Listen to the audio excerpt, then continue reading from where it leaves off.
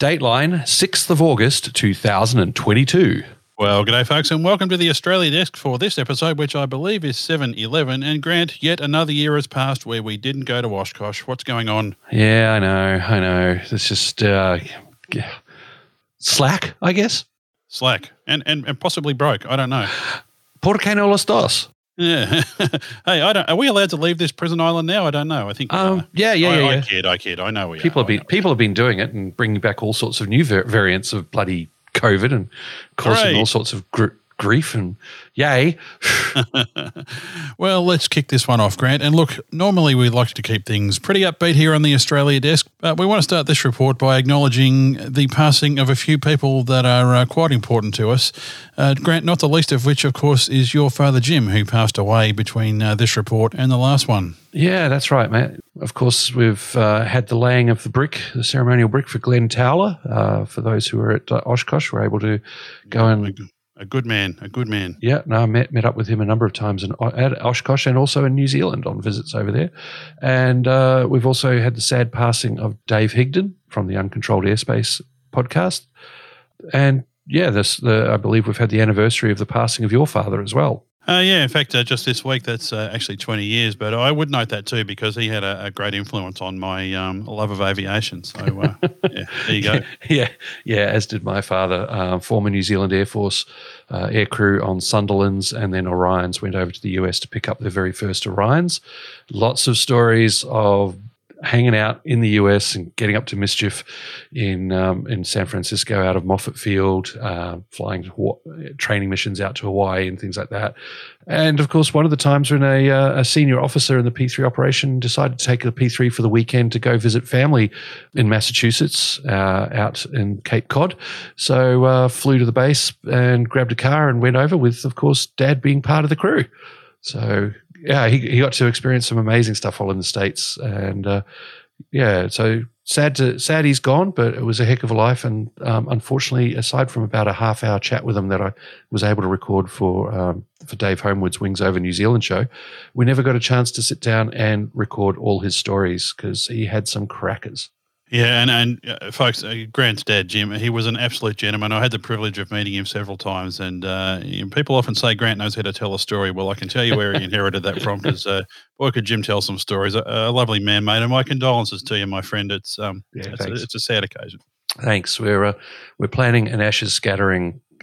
Mum's decided she wants to join the ceremony when she goes and have her ashes commingled with Dad's in Auckland, New Zealand. If everything still is around and available, the plan is to commingle and scatter their ashes from an aircraft near Hobsonville, where Dad, when they first met, Dad was on the Sunderlands, based out of there, and in Fiji, of course. And right across the bay is Whanuapai, where the Kiwis operated the P3s. So we're looking at doing a touch and go there, get permission to do that. And so, yeah, it'll be a great commemoration.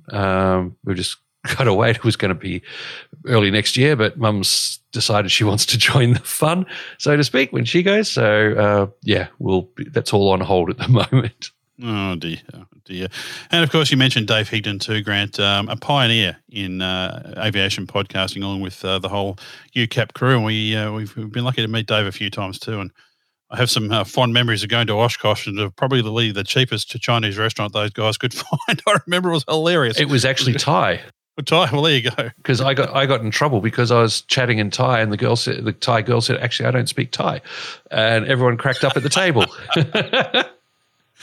Well, Grant, I bet people don't speak Australian either, and that sort of brings us on to this next theme. We have a new airline starting, Grant, and now Americans probably won't appreciate this, but I know our Australian and probably New Zealand listeners will probably cringe, as I did. It's called, are you ready? Bonza Airlines. Bonza Airlines, Grant. Good grief. Yes, truth. Beauty, mate. She's a Bonza. Ripper.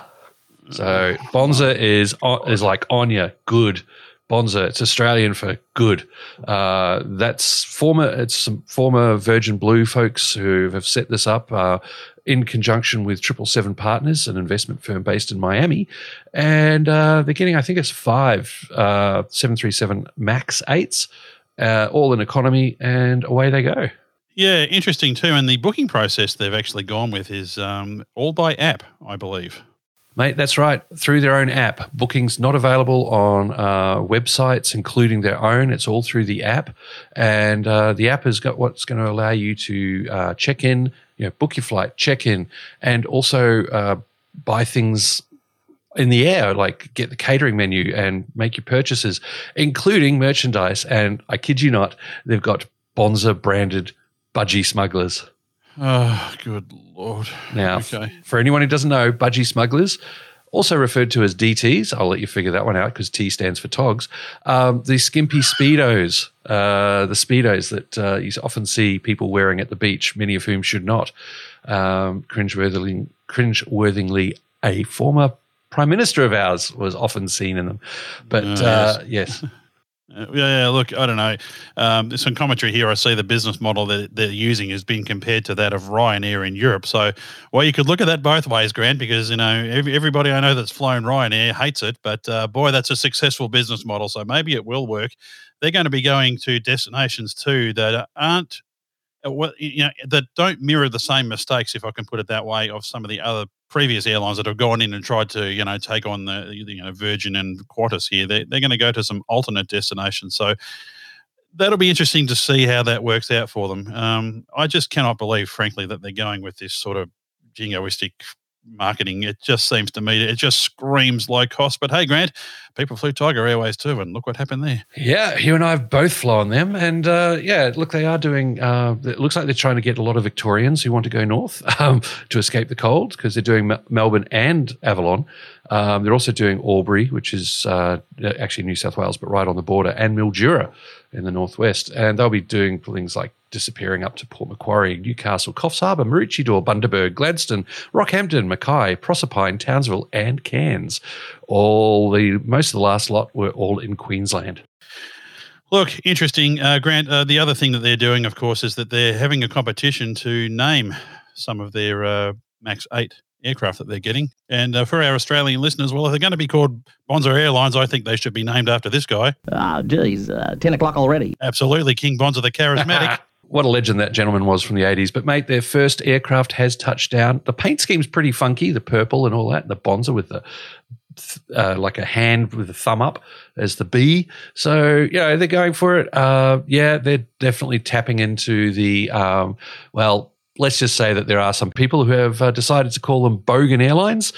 We'll leave that one out there. That was only me before we started recording, Grant. How could you say that? Well, if shoe fits, wear it. So anyway, folks, if you want to have a look, you can check their website, flybonza.com. I don't know. Good luck to them. I don't know. It just screams air cringeworthy is what it seems like to me. I don't think you're part of the target market there, mate. Yes. Well, I think that's probably true, my friend. Okay, let's shoot across to defence. Grant, I was listening to the radio the other day and I just happened to tune in a news service that just happens to be syndicated right across this great nation, and I heard these two guys. The US Air Force, Navy and Marine Corps have temporarily grounded their F-35 Lightning II fleets for inspection after an issue was discovered with a vital component of the ejection seat system in a small number of jets last April. In a statement, the Department of Defence says Australia's F-35s will continue to fly following an independent risk assessment, and Grant McHerron from Australian Defence magazine says they'll be keeping a close eye on any developments. The RAAF will have performed a risk assessment and determined that they are unlikely to have exposure to the component in question, thus there's no need for a stand-down. Australia currently has 72 of the fifth-generation fighter jets on order, with around 55 delivered so far. Steve Vischer, Air News. I tell you what, Grant, those guys sound like they're really slick. They know what they're talking about. Yeah, that was very professional sounding. Well, we should meet them. I think so. So what do we know? We've read a fair bit about the ejection seat issues that have been found in a small handful of US and actually Israeli F-35s as well. The Royal Australian Air Force here, though, they're not going to stand down at this point. So as you said in that article, it's been risk assessed and that's where we're at. Yeah, it's all batch controlled, of course, and the indications are that the batches in question that contain the faulty items never made it to the aircraft that are now down here. Of course, don't forget, it's not just the F-35, but it turns out that the cartridge problem can also be affecting additional aircraft such as Classic Hornets, Super Hornets, Growlers, T-45 Goshawk, and the F-5 Tiger II trainers.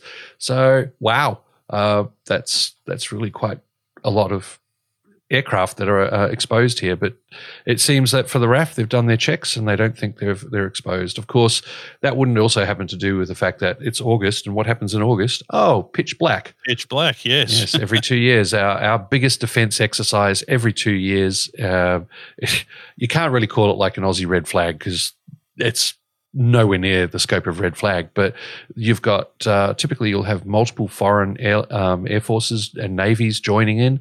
It's a massive air combat simulation, and you don't just have aircraft versus aircraft, but it's strike attacks on the ground. The whole works. It's a pretty amazing exercise. I remember 2014 being up in Darwin and being on base at Darwin and also at Tyndall, getting lots of interviews. Absolutely amazing. So much going on.